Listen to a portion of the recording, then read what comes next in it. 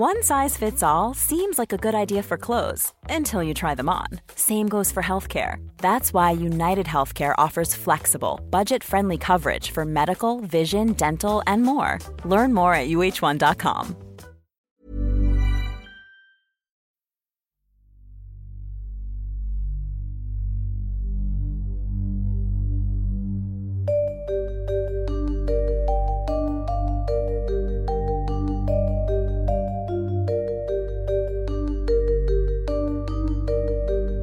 This is Intercepted.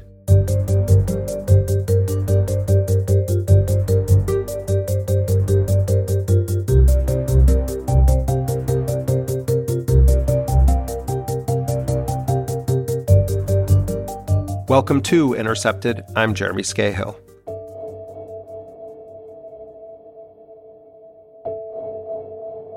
Over the past 5 weeks, the Israeli government, led by Joe Biden's, quote, great friend, Benjamin Netanyahu, has presided over a scorched earth campaign to mercilessly and collectively punish the 2.2 million Palestinian residents of Gaza. In that time, more than 11,000 Palestinians have been killed. 1 of every 200 Gazans has been erased from this earth. More than 4,000 of these human beings were children. In fact, more children have been killed in 5 weeks during the Israeli siege than U.S. soldiers died during the invasion and occupation of Iraq. As Israel intensified its attacks on Gaza last week, including strikes against multiple hospitals, and presided over a forced exodus of hundreds of thousands of civilians from their homes, President Joe Biden was asked about the chances of a Gaza ceasefire. None, Biden shot back. No possibility.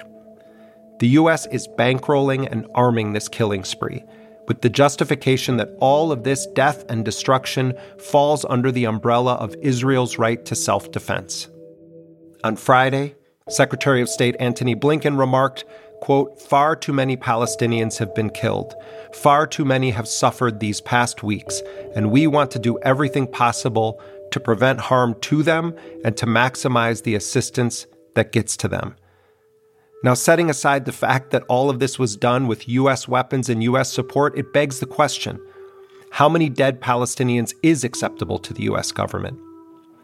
Benjamin Netanyahu has brazenly exploited the grief of Israeli citizens whose lives were torn apart on October 7th when Hamas launched a series of murderous coordinated attacks inside Israel. Those raids resulted in the deaths of 846 civilians, 278 Israeli soldiers, 44 police officers, all those numbers according to the latest figures provided by Israel. Netanyahu and other Israeli officials have made repeated statements that indicate that what they are doing amounts to an effort to erase Gaza. One minister said on Israeli TV that they were rolling out Nakba 2023. That's a reference to the forced exodus of hundreds of thousands of Palestinians in 1948 in order to create the State of Israel. Over the past month, Joe Biden has cast doubt on the extent of Palestinian civilian deaths. He's defended Netanyahu's violent extremist agendas. He's made clear that the U.S. position amounts to this: collectively punishing Palestinians for the actions of Hamas falls under the doctrine of self-defense. Joe Biden stood by Israel as government officials have openly described an agenda of ethnically cleansing Palestinians, of threatening to do to Beirut what Israel has done to Gaza, labeling hospitals and ambulances legitimate military targets. Israel's accused UN workers of being Hamas, journalists of being accomplices in crimes against humanity. And more than 100 UN workers have been killed in Gaza since October 7th, at least 40 journalists and media workers. The White House's mounting effort to spin itself as being concerned about civilian deaths and that it's doing all it can to urge Israel to avoid massacring civilians on an industrial scale, it's all an effort to obfuscate the U.S. role as Israel's central ally enabling this slaughter. It's a grotesque parlor game, and it only works if facts and history don't matter. This crisis has undoubtedly solidified Joe Biden's legacy as one of the premier American defenders of Israel's crimes, including disproportionate attacks against an overwhelmingly defenseless civilian population. In an alternate reality, one where the rule of law was applied equally to all nation-states, Israeli leaders would likely face war crimes charges for the razing of Gaza. In fact, leading genocide scholars and international law experts have cited the statements of Israeli officials about the aims of their operations in Gaza as potential evidence of, quote, genocidal intent. A coalition of international lawyers representing Palestinian rights groups has already petitioned the International Criminal Court to open an inquiry and issue arrest warrants for Netanyahu and other officials. But such attempts at accountability should not focus solely on Israeli leaders. The United States is Israel's premier bankroller, its arms dealer, not to mention its political defender. There are several U.S. laws and treaties that prohibit support for and failure to prevent genocidal activities. Among these is the Genocide Convention Implementation Act, signed into law in 1988. You know who its sponsor was? A senator named Joe Biden. On Monday, the Center for Constitutional Rights filed a federal lawsuit in the United States on behalf of Palestinians in Gaza. That suit is seeking to block the Biden administration from providing further military aid to Israel. The suit names Joe Biden, Secretary of State Blinken, and Defense Secretary Lloyd Austin. It's unfathomable, given the current world order, that any meaningful legal accountability is going to be served on U.S. or Israeli leaders. But on a moral level, it's important to remember that these legal efforts to confront the slaughter and the complicity of Biden and other Western leaders happened, that it didn't go unchallenged. The U.S.-enabled horrors of the past 5 weeks should remain a bloody, permanent stain on the fabric of Joe Biden's political career and legacy. But among the U.S. political elite, it's simply going to be noted as Joe Biden did his job. I'm joined now by Sharif Abdel-Qaddous, an independent journalist who reports frequently for Al Jazeera, Democracy Now!, and Mada Masr. That's Egypt's leading independent news outlet. His documentary for Al Jazeera's Fault Lines, titled The Killing of Shireen Abu Akleh, which was about Israel's killing of the U.S. citizen and journalist, won a prestigious George Polk Award in 2022. Sharif is also one of the coordinators of PalFest, a literary festival that travels around occupied Palestine. Sharif Abdel-Qaddous, welcome to Intercepted. Thanks for having me. So, Sharif, I want to start with some of the comments that Israeli Prime Minister Benjamin Netanyahu made over the weekend when he was doing a tour of American media, CNN, State of the Union, NBC, Meet the Press. And on a political level, Netanyahu was making an argument that Israel's battle right now, which he defines through a narrow lens of it's a battle against Hamas, is akin to the battle against the Nazis in World War II. He also compares it to the so-called war on terror post 9/11. He raises the issue of civilians killed during World War II by the Allies in pursuit of destroying the Nazis, of civilians killed when the United States was trying to exterminate ISIS from Mosul and other areas, to justify the fact that civilians are being killed in Gaza. But more civilians have died in Gaza. In fact, more children have died in Gaza than U.S. soldiers died in the entirety of America's occupation of Iraq. And I just wanted to ask you, as someone who has reported on the ground, who has seen the toll of previous Israeli military campaigns in Gaza, to respond to Netanyahu's line that he repeats over and over and over, that Israel takes extraordinary caution not to kill civilians, that Israel, more than any other nation state, is trying to provide means and methods for civilians to escape the war zone. Well, I mean, I think this is just patently absurd. You know, I first went to Gaza in 2011 and have been repeatedly over the years, including two of the assaults in 2012, the Israeli assault then, and 2014, which up until this assault was the most brutal one. Also, the Great Marches of Return, when snipers were just picking off peaceful demonstrators. In all of those cases, and including this one, civilians have been targeted. Israel targets schools, residences, hospitals, civilian infrastructure, and you're talking about a very, very densely populated area. And, we all hear the statistic that nearly half of Gaza is children. But really, when you're there and you see it on the ground, there's just children everywhere. It's a very closely knit society. Children will be taken care of by the grocer or the baker. Children are taking care of other children. And we've seen this shocking toll. 4,000 children killed, 11,000 in the space of a month, a record number of journalists killed, a record number of UN workers killed. Right now, Gaza's Shifa hospital, which was it's Gaza's place of refuge. It's a massive hospital that in successive assaults, it's where people go to seek shelter because it is presumably the one safe place in Gaza. There were tens of thousands of displaced people there. And now the people who were able to leave have, as the Israeli military has encircled it. And this is all happening with this complete siege. No fuel, no food, no water, no medicine. There are babies dying in the neonatal ward because there's not enough electricity for the incubators. I mean, this is a real moment of moral bankruptcy in the world, and it has to stop. I mean, I don't think anyone in the world could disagree with the fact that the doctors at these hospitals are incredible heroes. And also there are a handful of non-Palestinian doctors also who are on the ground at the Indonesian hospital and also at Al-Shifa. You have Dr. Mads Gilbert, who is a Norwegian doctor who spent many, many years on the ground in Gaza, releasing a desperate plea as the hospital was under attack over the weekend for President Biden and European Union leaders to listen to the cries that we all could hear as we watched his video.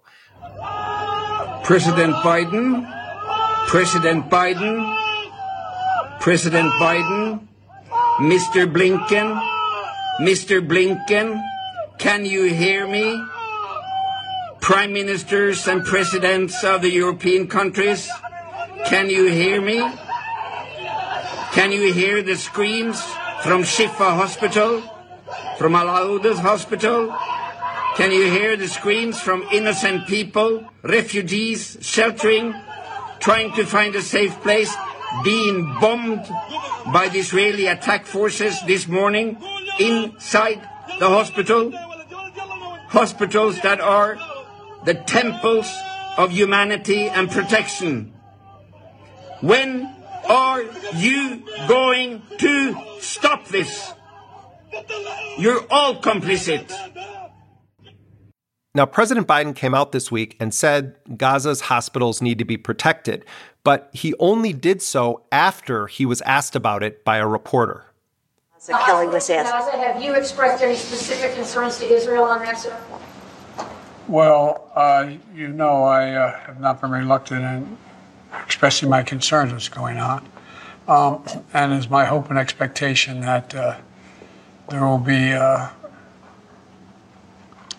less intrusive action relative to the hospital. We're in contact, and we're with the Israelis. Also, there's an effort to take this pause to deal with the release of prisoners, and that's being negotiated as well with the Qataris that are engaged, and so I remain somewhat hopeful. But the hospital must be protected. But responding to the mounting global outcry and outrage against these scenes coming out of Gaza, Netanyahu and other Israeli officials are accusing Hamas of having command and control centers buried deep underneath the hospital. In fact, they're characterizing Al-Shifa as essentially camouflage for the most important command center of Hamas. Sharif, what's your response to that? I mean, they've provided no evidence of this whatsoever. And this is a government that has repeated false claims over and over and over again and has been proven and shown to lie on a regular basis to justify its actions. But let's for a moment assume that this is true. You're not allowed to bomb a hospital or a school just by claiming that there is a military target underneath it. If there's a school shooter in a school in this country, you can't go bomb the school to get rid of the school shooter and kill all the children inside. So, even by their kind of justification, their rhetoric, it's a war crime. And there's no evidence that this is the case. This is a hospital. A hospital. There are tens of thousands of wounded. There's people being buried in the parking lot because they can't take the bodies outside and the morgue is full. And they're justifying attacking it. I mean, I don't see how these claims are taken seriously by the press, by government officials. And increasingly, we're seeing an outcry, finally. But it's been too little too late. And right now, the hospital, Shifa, is surrounded. And people who want to leave now can't. They're saying they're being shot at while they're trying to leave. The latest report said there's about 650 patients inside, 500 medical staff, and 2,500 displaced Palestinians. And yeah, I can only imagine, I can't imagine actually what they're going through and what the end game here is. Sharif, when Joe Biden was asked last week, he was wearing sunglasses coming out of the White House, heading to go and do an event in the Midwest. He was asked about the possibility of a ceasefire in Gaza, and Biden shot back no possibility. What are the chances of a Gaza ceasefire? None. No possibility. Joe Biden himself has, a 50-year career in U.S. politics of being one of the most dedicated allies of Israel's most extreme policies, and has repeatedly throughout his career, as I've documented in my own reporting, stood by Israel and promoted Israel when it's at its most gratuitous in terms of violence against the Palestinians. Biden cast doubt on the civilian death numbers that were provided by Gaza health authorities. He's also opened a spigot of $14+ billion in new military aid to Israel. His national security advisor, Jake Sullivan, was interviewed on CNN over the weekend and was asked directly if Israel is abiding by the law of war. Is Israel operating according to the rules of war? Well, Dana, I'm not going to sit here and play judge or jury on that question. What I'm going to do is state the principle of the United States on this issue, which is straightforward. Israel has a right, indeed a responsibility, to defend itself against a terrorist group. Sharif, talk about the Biden administration position, because what we've seen in recent days is Secretary of State Antony Blinken, Joe Biden himself, sort of try to project this image that they are agitating for Israel to do what they call a humanitarian pause. Antony Blinken himself said far too many Palestinians have been killed. It seems like the White House spin right now is to, on the one hand, give full-throttled support to Netanyahu's scorched earth campaign, but then project an image publicly that they're trying to sort of moderate it a bit. Well, I think what's been shocking, even to myself and to many observers who know of, U.S. foreign policy over decades and what it means, this seems to be we're at a turning point, or something has changed, because this type of military campaign that's genocidal, that scholars have documented as being genocidal, that's displacing, and I don't understand what's going to happen afterwards with Gaza. But that the administration is not just supporting it and enabling it with military and diplomatic and economic support, but they're cheering it. That they can't even bring themselves to say ceasefire.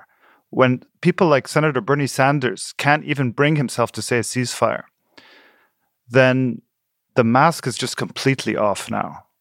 That no longer can Western nations claim anything about human rights and democracy and all of this. This is going to change how people, I think, in the Middle East and elsewhere deal with and think about geopolitics in a certain way. Everyone knows that, there's massive war crimes committed by Western nations, but there's something of a different flavor of this and the response to it that I think is really a turning point. And, Biden now and Blinken sort of very timidly calling on Israel to protect civilian life for the first time since this all began. If there's no consequences for Israel, the money keeps flowing, the arms keep flowing, that's it won't make any difference. And we're seeing that on the ground. Israel, I don't understand what their end game is. They've already destroyed Gaza, okay? And half the population is basically fled south. It's unsustainable there. I don't understand where they're supposed to go. Are they trying to push them out into Egypt, which is a long-standing colonial fantasy? Perhaps. But yeah, the situation as it stands now, and this, Netanyahu said that we're just getting started, and intimated also that there'll be some form of long-term security occupation of Gaza. No. I think this is going to resonate for many, many years. And we're already seeing attacks on U.S. troops in Syria and elsewhere escalate. So there's going to be blowback to this for sure.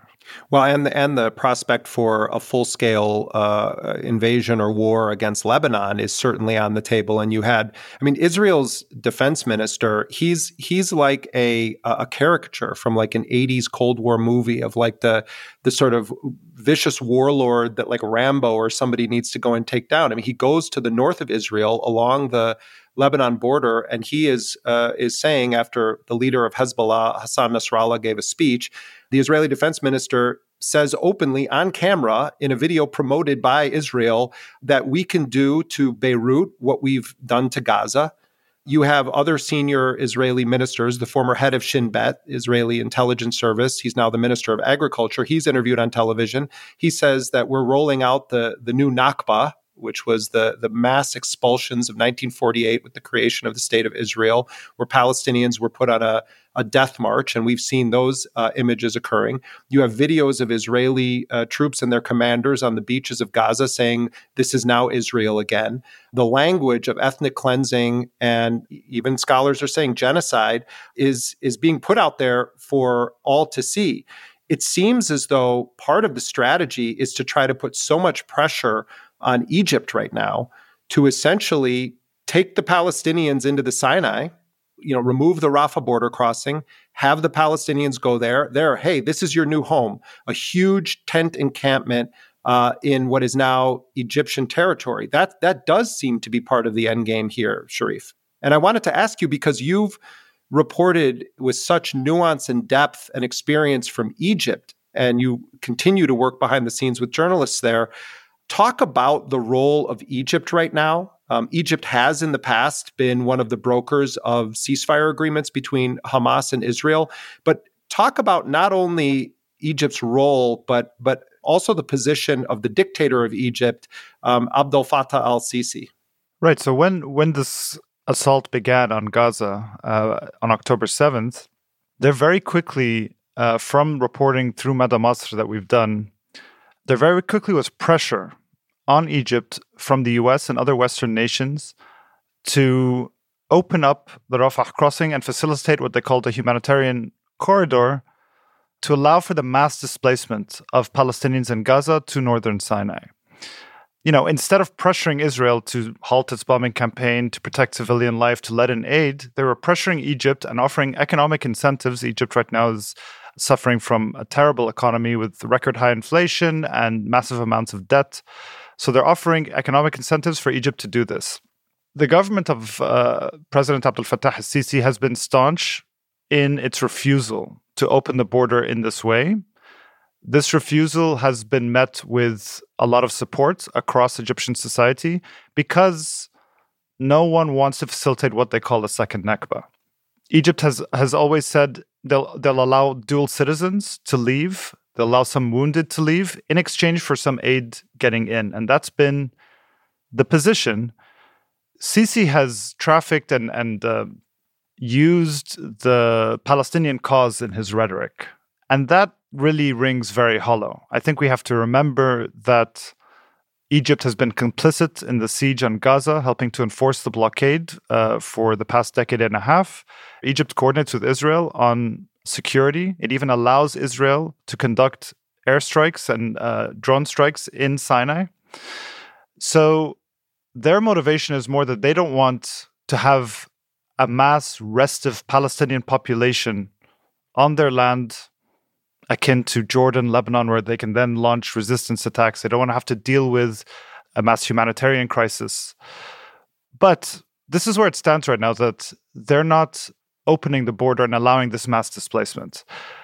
And again, like I was saying before, this is an old colonial fantasy. There are many plans that have been documented. Most recently, a document leaked last month from Israel's intelligence minister, detailing a plan for a post-war solution in Gaza that includes the transfer of Palestinians to Sinai. There's also something called the Island Plan. There was in the 1970s, thousands of Palestinians were expelled to northern Sinai. They eventually returned some 20 years later, only to be displaced again. So this is a very real issue, but it's coming up against such a severe humanitarian crisis that it's unclear what's going to happen next, because there are hundreds of thousands from northern Gaza now in the south. The aid that is getting in is what the UN has described as a drop in the ocean, sometimes 80, sometimes 100 trucks a day, sometimes far fewer. And this is compared to 400 to 500 trucks a day before October 7th, before there was this massive brutal assault and before this total siege. So there's severe malnutrition. People are drinking dirty water. At some point, Egypt may have to let people in, and maybe they're negotiating to get as much money out of it as possible. It's very hard to know, but I have to mention also there's a growing movement now in Egyptian civil society that's calling itself Qafilat Damir al-Alam, which is the Global Conscience Convoy. It's being led by the Journalist Syndicate in Egypt, and they're organizing a convoy of journalists, of artists, activists, writers, public figures, both Egyptian and foreigners, to head to the Rafah border crossing sometime the next 10 days or so, to break the siege and to allow in medicine and food and water and fuel and humanitarian aid, as well as journalistic crews to get into Gaza. So we'll have to see what happens. And I think the government will allow them to get to the Rafah border crossing because their interests align. Egypt wants the aid to get in to relieve this humanitarian crisis so it doesn't force this mass displacement of Palestinians into Egypt. Ryan Reynolds here from Mint Mobile. With the price of just about everything going up during inflation, we thought we'd bring our prices down. So to help us, we brought in a reverse auctioneer, which is apparently a thing. Mint Mobile Unlimited Premium Wireless. How to get 30, 30, bit to get 30, bit to get 20, 20, 20, bit to get 20, 20, bit to get 15, 15, 15, 15, just $15 a month? Sold! Give it a try at mintmobile.com/switch. $45 up front for 3 months plus taxes and fees. Promo rate for new customers for limited time. Unlimited more than 40 gigabytes per month. Slows full terms at mintmobile.com. Burrow's furniture is built for the way you live. From ensuring easy assembly and disassembly to honoring highly requested new colors for their award-winning seating, they always have their customers in mind. Their modular seating is made out of durable materials to last and grow with you. And with Burrow, you always get fast, free shipping. Get up to 60% off during Burrow's Memorial Day sale at burrow.com/ACAST. That's burrow.com/ACAST. burrow.com/ACAST.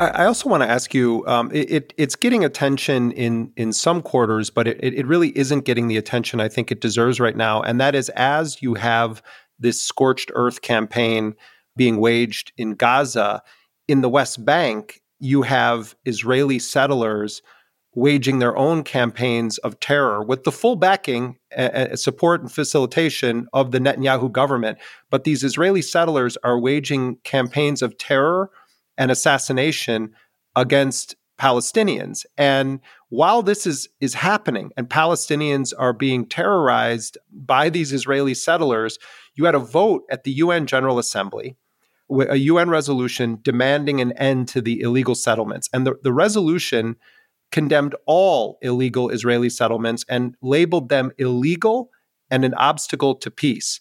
That resolution passed 145-7. And it called for the immediate and complete cessation of all Israeli settlement activities in all of the occupied Palestinian territory.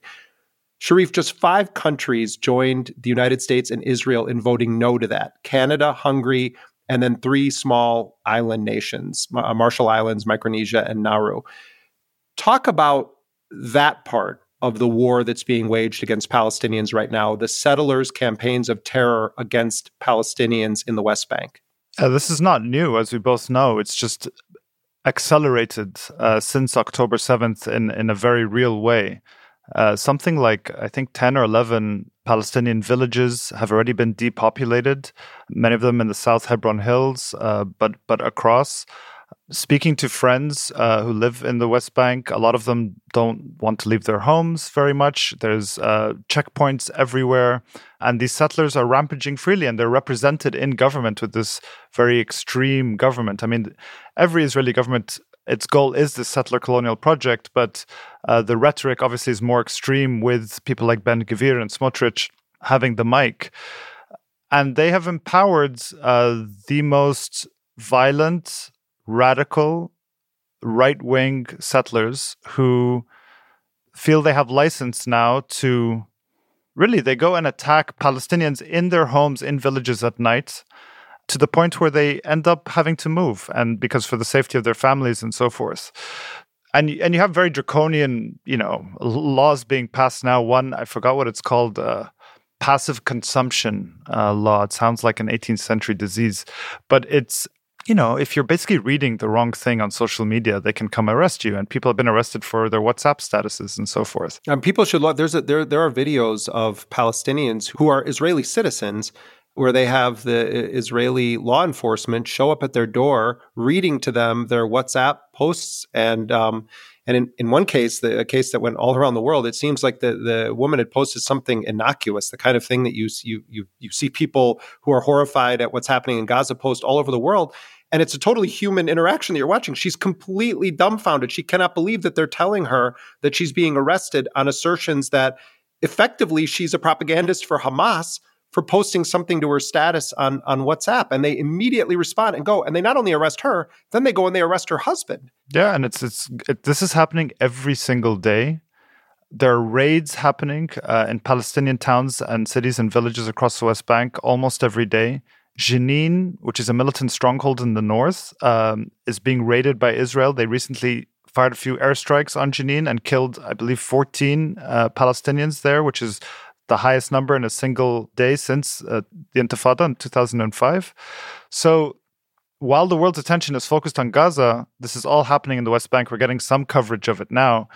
But this is all part and parcel of, the settler colonial project, which is to continue to take land, to continue to displace the indigenous population, and to imprison them and to silence them, and to have this apartheid state which preferences one ethnic group over another. I think it's important also to say, Sharif, that as Netanyahu is doing all of this, what was happening with Netanyahu on October 6th was that his government was in jeopardy of falling apart. His political future was in question. And he has very, very cynically, and we had the great Israeli-American analyst Meirav Zonshine on the show last week, laying this out, how Netanyahu is exploiting the grief of the people of Israel, in fact, of Jews across the world, to ram through his extreme agenda.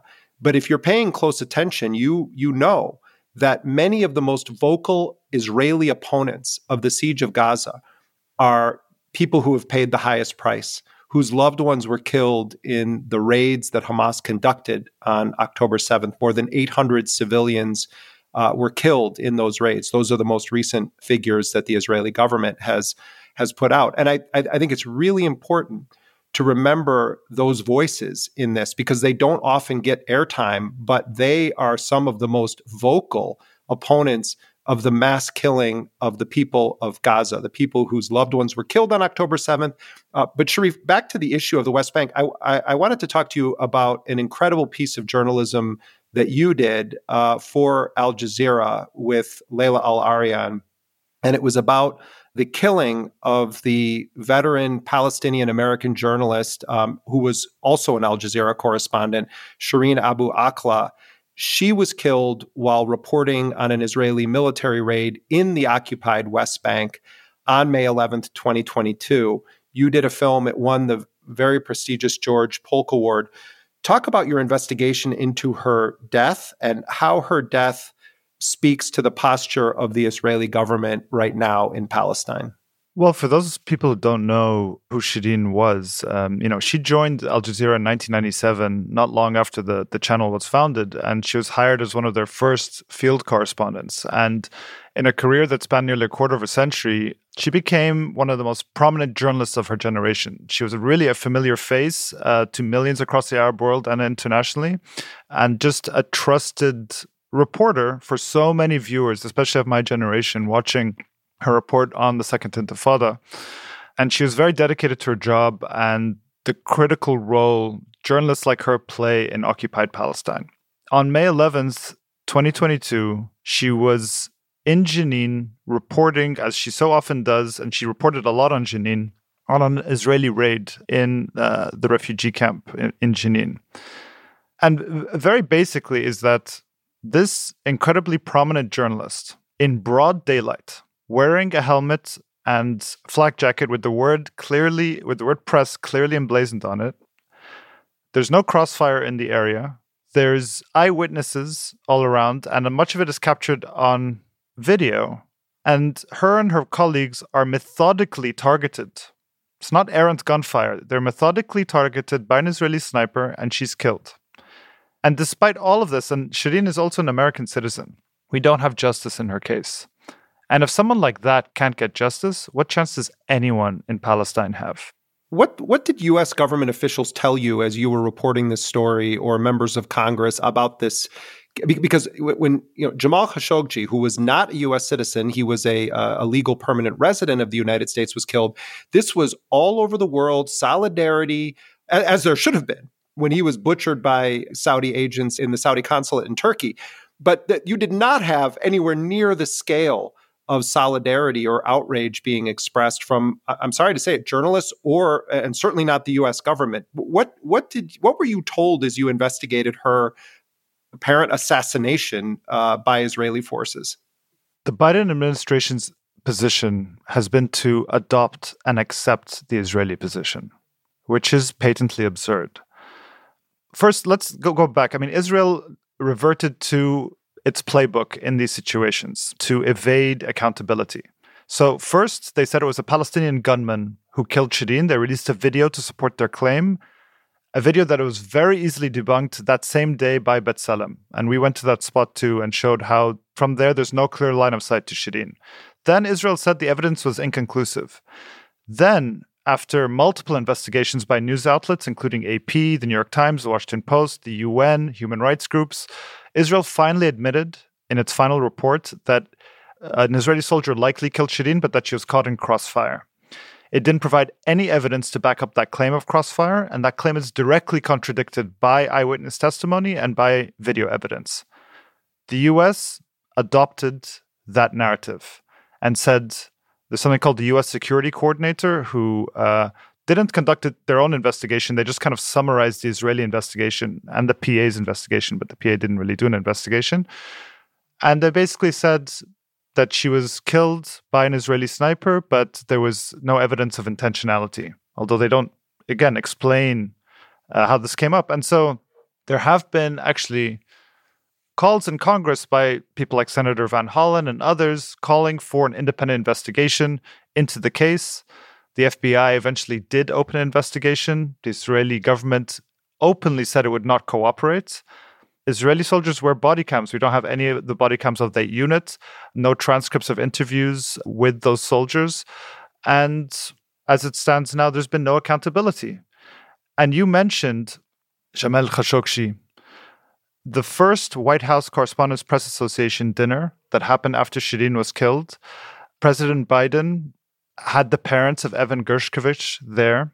The Wall Street Journal Moscow correspondent who is in jail right now and has been in jail for months. Yes, and he spoke about Austin Tice, the journalist who has disappeared in Syria over a decade ago. And there was no mention of Shireen Abu Akleh. This is an American citizen also who does she not deserve the same justice? Does she not deserve the same support? Biden refused to meet with the family when he went to Palestine and in D.C. when the family came to D.C. Blinken did meet with them, but Biden did not. And I just have to say also, I mean, let's take what's happening right now in Gaza. This is also mirrored, right? This is the deadliest month for journalists since CPJ began gathering data in 1992. CPJ is the Committee to Protect Journalists. Right. And is kind of the world's leading watchdog on press freedoms. At least 35 Palestinian journalists have been killed in Gaza in a month. 35. I don't think we know the number of injured. So many of the ones who are still alive have lost so much, lost their family members. Al Jazeera's bureau chief for Gaza, Wael al-Dahdouh, lost his wife, his son, his daughter, and his grandson in an Israeli airstrike on a refugee camp in central Gaza. He was somehow back on the air the following day, shattered, somehow mustering the strength to keep reporting and keep us all informed about what's happening on the ground. Why have we not seen widespread and unequivocal condemnations from Western newsrooms of the killings of Palestinian journalists by Israel? They were very critical and open of the imprisonment of Evan Gershkovich by the Russian government, and rightly so. They were very critical of the Saudi government for its brutal murder of Jamal Khashoggi. But when Palestinian journalists are killed in record numbers by Israel, there's something close to silence. It's unconscionable. It actually betrays a very heavy bias in these newsrooms. And you have a situation now where foreign journalists are not being allowed into Gaza. Some have gone in embedded with the Israeli military for a few hours under very tight restrictions. But no foreign media has been allowed in to report freely on the ground. Israeli military officials even told Reuters and Agence France Presse, we can't guarantee the safety of your employees in Gaza. Then many of the Palestinian journalists on the ground there are killed. And then Israeli talking points are used by these newsrooms. And Palestinian claims on the ground are met with skepticism. It's really beyond the pale. And I mean, I know, Jeremy, you and I are among hundreds of journalists that signed this open letter condemning Israeli killing of reporters in Gaza and criticizing Western media's coverage of the war. I am still somehow shocked by the New York Times coverage. New York Times coverage of Palestine has always been deeply problematic. I'm somehow still blown away by, forget how we think about Palestine, how we think about colonialism. I'm just saying basic reporting. There's been articles that are really written like Israeli press releases. Let me read one sentence from an article on October 25th that supposedly explored Israel's military campaign in Gaza. Quote, officials and analysts warn that a potential ground invasion of Gaza could be even bloodier than the air war. They argue that strikes that ease an Israeli ground advance will help reduce the loss of life for Palestinian civilians and Israeli soldiers alike once the invasion begins, end quote. So this is a claim that's left completely unchallenged, literally saying that Israel is bombing Gaza in order to protect civilians. It is both absurd and shameful. And this is the coverage that we have. And, the language that's used always is so problematic.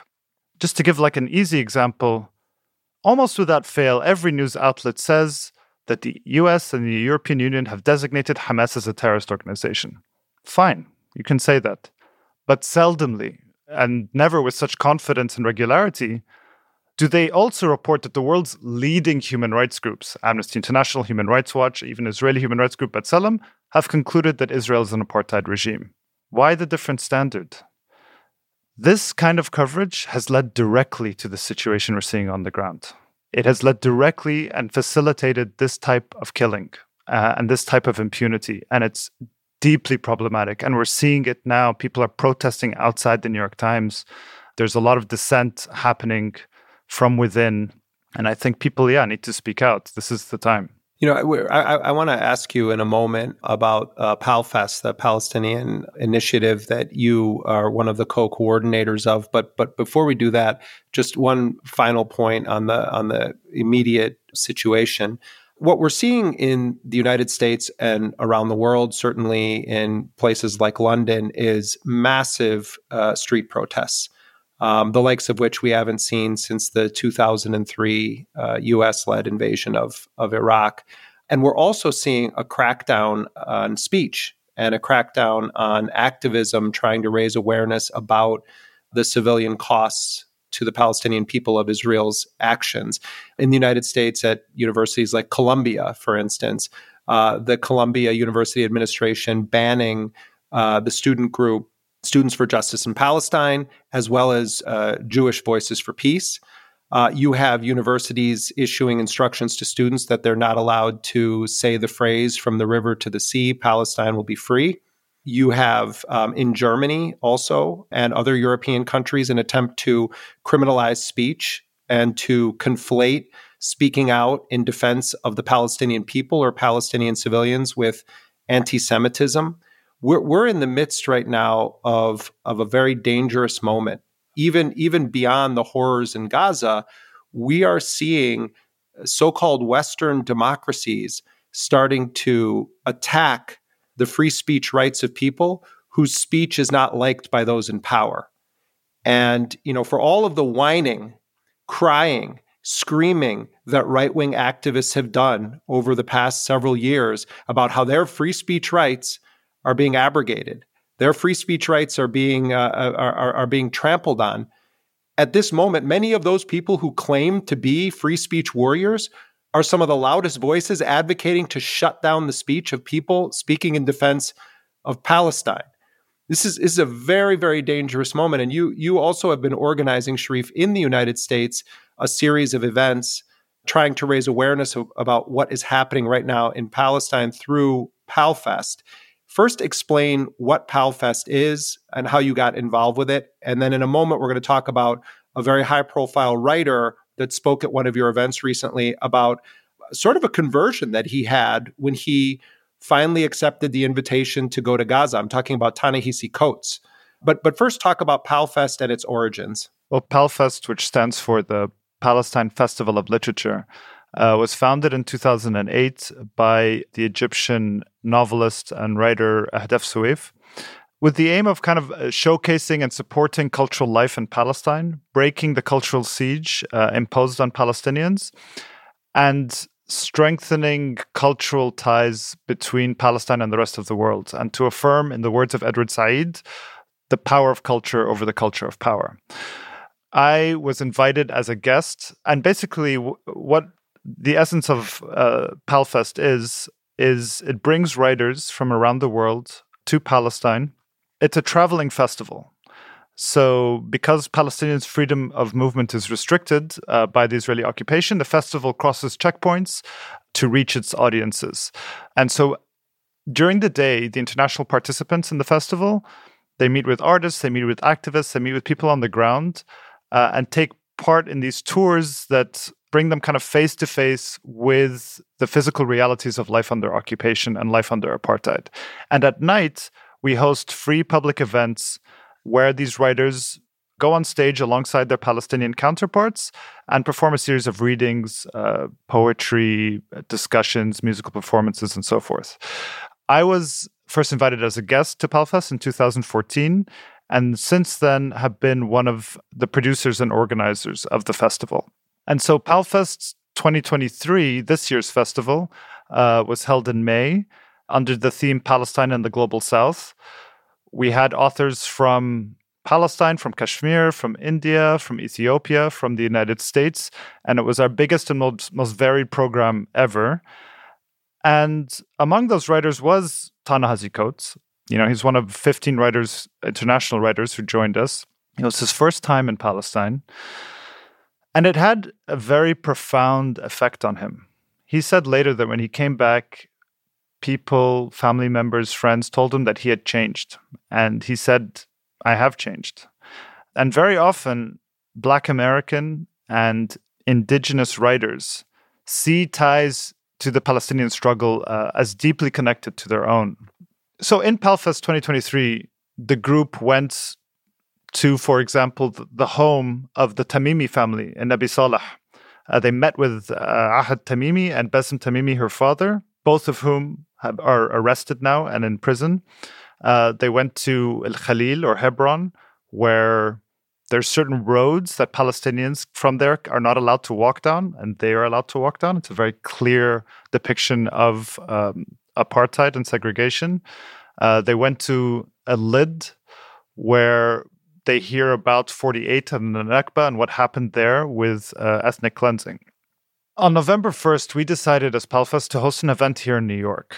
We do most of our stuff in Palestine, but because of this atmosphere of censorship, this atmosphere of silencing, this brutal propaganda campaign against Palestinians, we thought it was important to open up a space for discussion. And so we basically invited Ta-Nehisi Coates to speak alongside Rashid Khalidi, who's one of the preeminent historians on Palestine in this country, a professor at Columbia University, Michelle Alexander, who wrote a very important op-ed in the New York Times in 2019 called Time to Break the Silence on Palestine, where she cited Martin Luther King's anti-war speech in 1967 and called on Americans to condemn the Israeli occupation and settler colonial project. We had people like Mohammed the Kurd, the poet and writer and activist, Natalie Diaz, Noura Arakat, incredible human rights lawyer. And first of all, it was very difficult to find a venue. The place that we ended up hosting it at, the James Memorial Chapel, which is a historic chapel at Union Theological Seminary, was the fifth place we had approached. The other venues all said no, and it wasn't because of capacity or scheduling issue. Let's just put it that way. We secured that church the day before the event, actually. And then there was this incredible turnout. It literally circled an entire city block, the line to get in. So there was clearly this hunger for people to hear these types of voices despite this vicious atmosphere of censorship. And I thought it was a very moving event where you had people like Ta-Nehisi speak about how he was affected by what he saw on the ground in Palestine, how it resonated with him as an African American. And yeah, there was calls to action. We had also Jewish Voices for Peace, who have been doing incredible work in this country, read a message from their rabbinical council. I think it was a special event and one that was necessary in this time. Well, Sharif, we're going to end our show today by playing excerpts of Ta-Nehisi Coates at the PalFest event in New York on November 1st. People may have seen some of the clips online on social media. My friend and colleague Josh Bagley posted some really powerful clips on Twitter, and you can also see them at PalFest's social media accounts as well. But before we do that, Sharif, I just wanted to thank you very much for all of your work, and thanks for being with us here on Intercepted. Thank you, Jeremy. That was Sharif Abdelkadous. He's an independent journalist who reports frequently for Al Jazeera, Democracy Now!, and Mada Masr in Egypt. He's also one of the coordinators of PalFest, a literary festival that travels around occupied Palestine. You can find out more at palfest.org.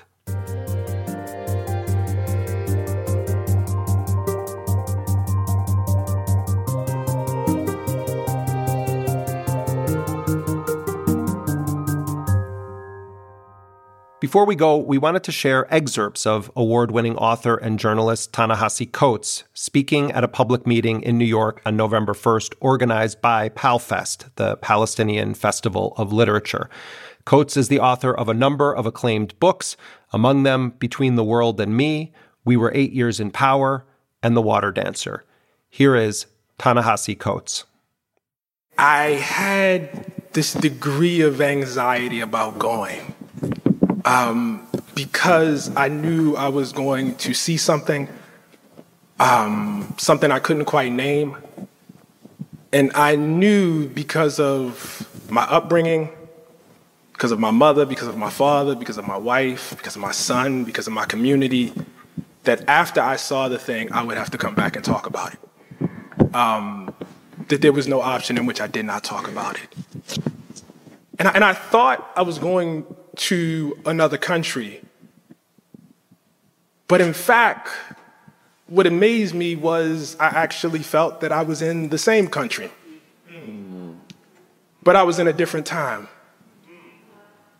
I was in the time of my parents and my grandparents. I can think back to all of the articles I've read, all the things I've seen said about how complicated and how complex the situation is and the occupation is. I say it's complex, it's complicated.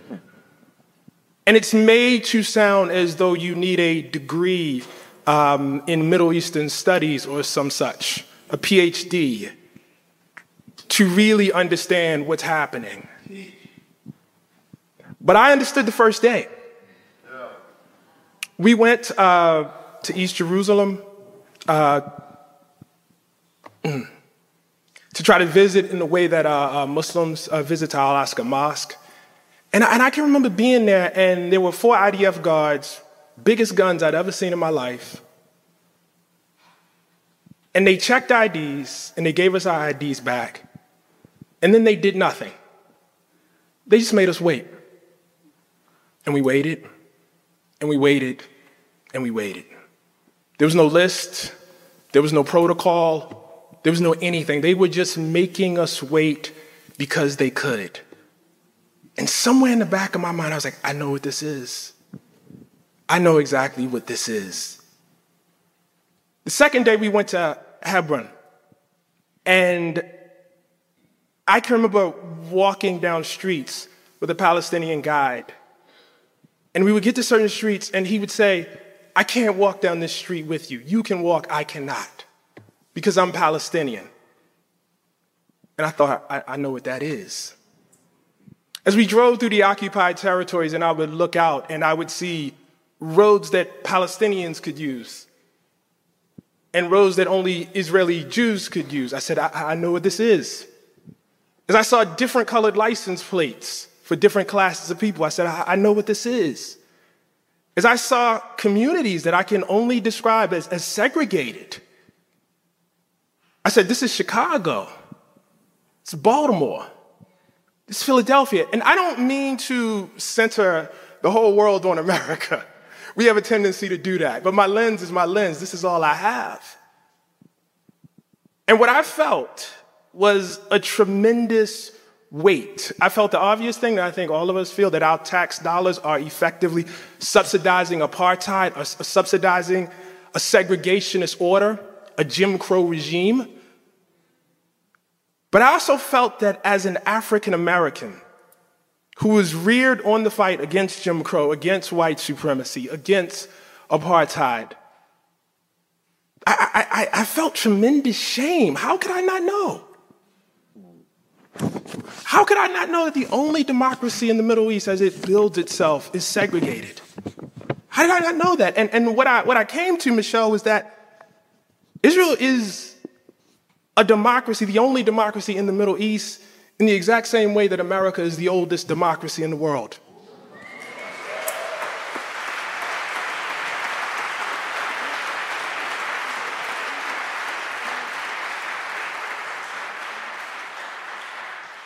So the relationship was quite clear. It was quite clear, it was palpable, it was felt, and the responsibility was clear after that. I think it's really important to acknowledge something, and that is that I'm a relative latecomer to this. It's not something that I had a real knowledge of. I had an intuition for it. I had an awareness of the tradition, but it really was not until I went there that I had a tactile feeling for it. One of the things I will probably be making amends for, until the day they put me in the ground, if I'm honest, is in one of my most celebrated works of journalism, when I had to demonstrate tangibly how a reparations program could be done. I look to Israel. And I think about that. And one of my golden rules about writing is that, you only write after you've reported, you only write after. And I wrote without going. And so while there is this long tradition of solidarity, for me personally, there's a thing of making amends. And it is terribly, ferociously important to me. I think about that, and I think about how gracious people were when I was over there. I think about how they took me into their homes. I think about how they fed me. And I think about how their only request was, when you go back, don't lose your voice. That was all they asked.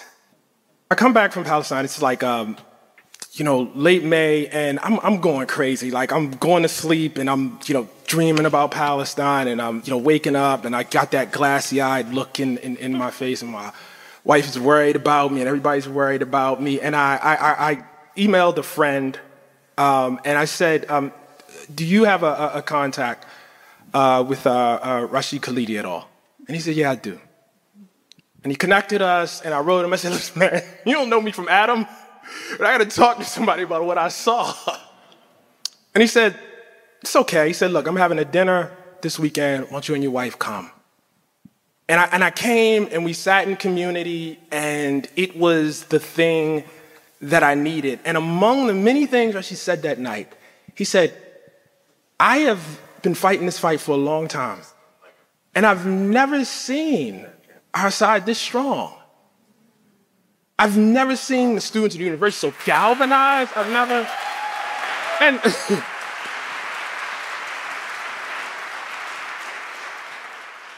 you can confuse the ferociousness of the pushback with strength.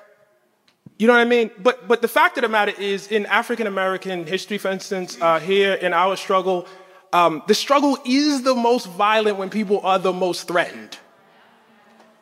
The original and the oldest and the most lethal form of domestic terrorism was pioneered after the Civil War. And what it was in response to the fact that suddenly you had multiple states throughout this country with black majorities. Mm-hmm. You had a majority black legislature in South Carolina. The pushback had to be ferocious. It had to be violent. It needed to be because of the sheer strength of the threat.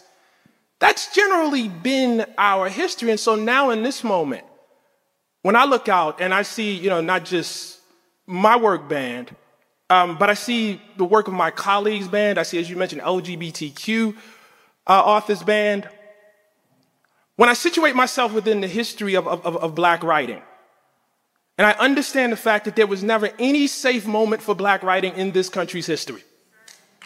When I understand that when Frederick Douglass publishes his narrative and he goes and he talks about it, he has a price on it. He can be dragged back into slavery at any moment. When I understand that Ida B. Wells was driven out of Memphis, Tennessee for reporting on the lynching and the murder of her friends, and she continued to report on it nonetheless.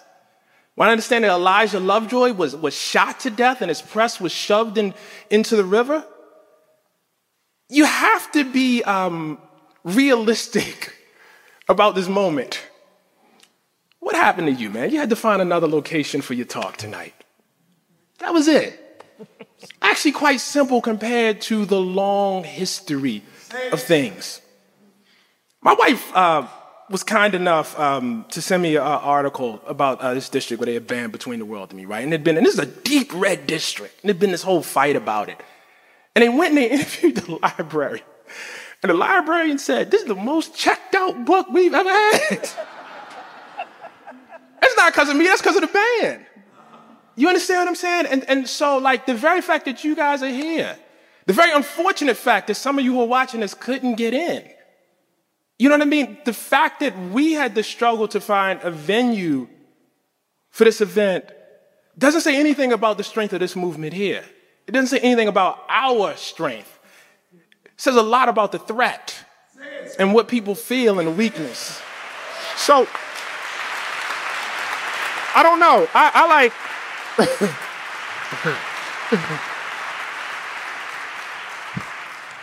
Anybody that knows me knows that I am not one known for my optimism. But I feel it in this moment. I really do. It has taken years, and I've tried to work this out in my work, to understand nonviolence as an ethic. And I understood it in Israel. King would talk about the corrupting influence of violence, what it did to the soul. And I have to say, and this is really, really important, as much as I saw my world through the eyes of the Palestinians, I saw what I can only describe as an alternative history through the eyes of Israeli Jews. I understood how pain, oppression, genocide, how you can take the wrong lesson from it. And how you can take the lesson that the real problem is that I did not have power, that I did not have the guns. And like, it was sad. I went to Yad Vashem, and it was a deeply, deeply moving experience. Like, just incredibly, I can remember coming in and the first thing I saw was like this collection of home movies that had been taken before the Holocaust. And it just, it broke me. And I walked through, and anybody tells you it wasn't as bad as they say it was bad. It was worse. And I was so clear on that. And I got to the end. And I walked outside, and there was a line of young soldiers out there with guns. And I just thought, what would it mean for all of the suffering that I've endured as a black person individually? What would it mean for all of the violence that we've endured ourselves, for all the babies that were bombed in churches, for the fact that we as a people are the products of rape and sexual assault, that it marks every one of us, down to our genes? What would it mean to have suffered some 250 years of enslavement, a period longer than our time of freedom? And to derive from that what we really need is power. And what we do with that power really doesn't matter as long as we safeguard ourselves. I was watching the news yesterday, and I saw, in fact, my congressman, actually. And journalists asked him, he said, how do you measure the amount of death, the body count? At what point is it enough? At what point do you say, you know what, this is actually too much, this is actually tipping into something? And my man couldn't give a number. He couldn't say when it was too much. And some people will watch that and get angry, and I understand that. And I watched it and got really sad because I understood it. And I understood in me how the rage, the anger, the deep felt pain of your own oppression, how you can take the wrong lesson from it. And that's really what King was trying to ward. Then I got him. You understand what I'm saying? Then I got, he would always talk about nonviolence for your soul. You know what I mean? And then I got it. I really, really understood. So, as much as the lessons were really, really clear that I got, and as much as I, thank, my Palestinian host, I have to tell you, the opportunity to observe Israeli society was like it was a peek into a way not taken, maybe because that wasn't an option. Thank God it wasn't an option. But there was a deep, deep sense of sadness. It was the most unsafe place I've ever felt in my life. And I don't mean in the occupied territories. I mean in Jerusalem, Tel Aviv. I felt power. I felt people with power. But I didn't feel a safety. That was author Ta-Nehisi Coates speaking on November 1st at an event in New York City organized by PALFest, the Palestinian Festival of Literature. For more information, you can visit palfest.org. That's palfest.org. And that does it for this episode of Intercepted. Intercepted is a production of The Intercept. Jose Olivares is the lead producer. Our supervising producer is Laura Flynn. Roger Hodge is editor-in-chief of The Intercept. Rick Kwan mixed our show. Legal review is done by David Braylow. And this episode was transcribed by Leonardo Fireman. Our theme music, as always, was composed by DJ Spooky. If you want to support our work, you can go to theintercept.com/join. Your donation, no matter what the size, makes a real difference. And if you haven't already, please subscribe to Intercepted and definitely leave us a rating or a review wherever you get your podcasts. It helps other listeners to find us as well. If you want to give us additional feedback, you can email us at podcasts@theintercept.com. Thank you so much for joining us. Until next time, I'm Jeremy Scahill.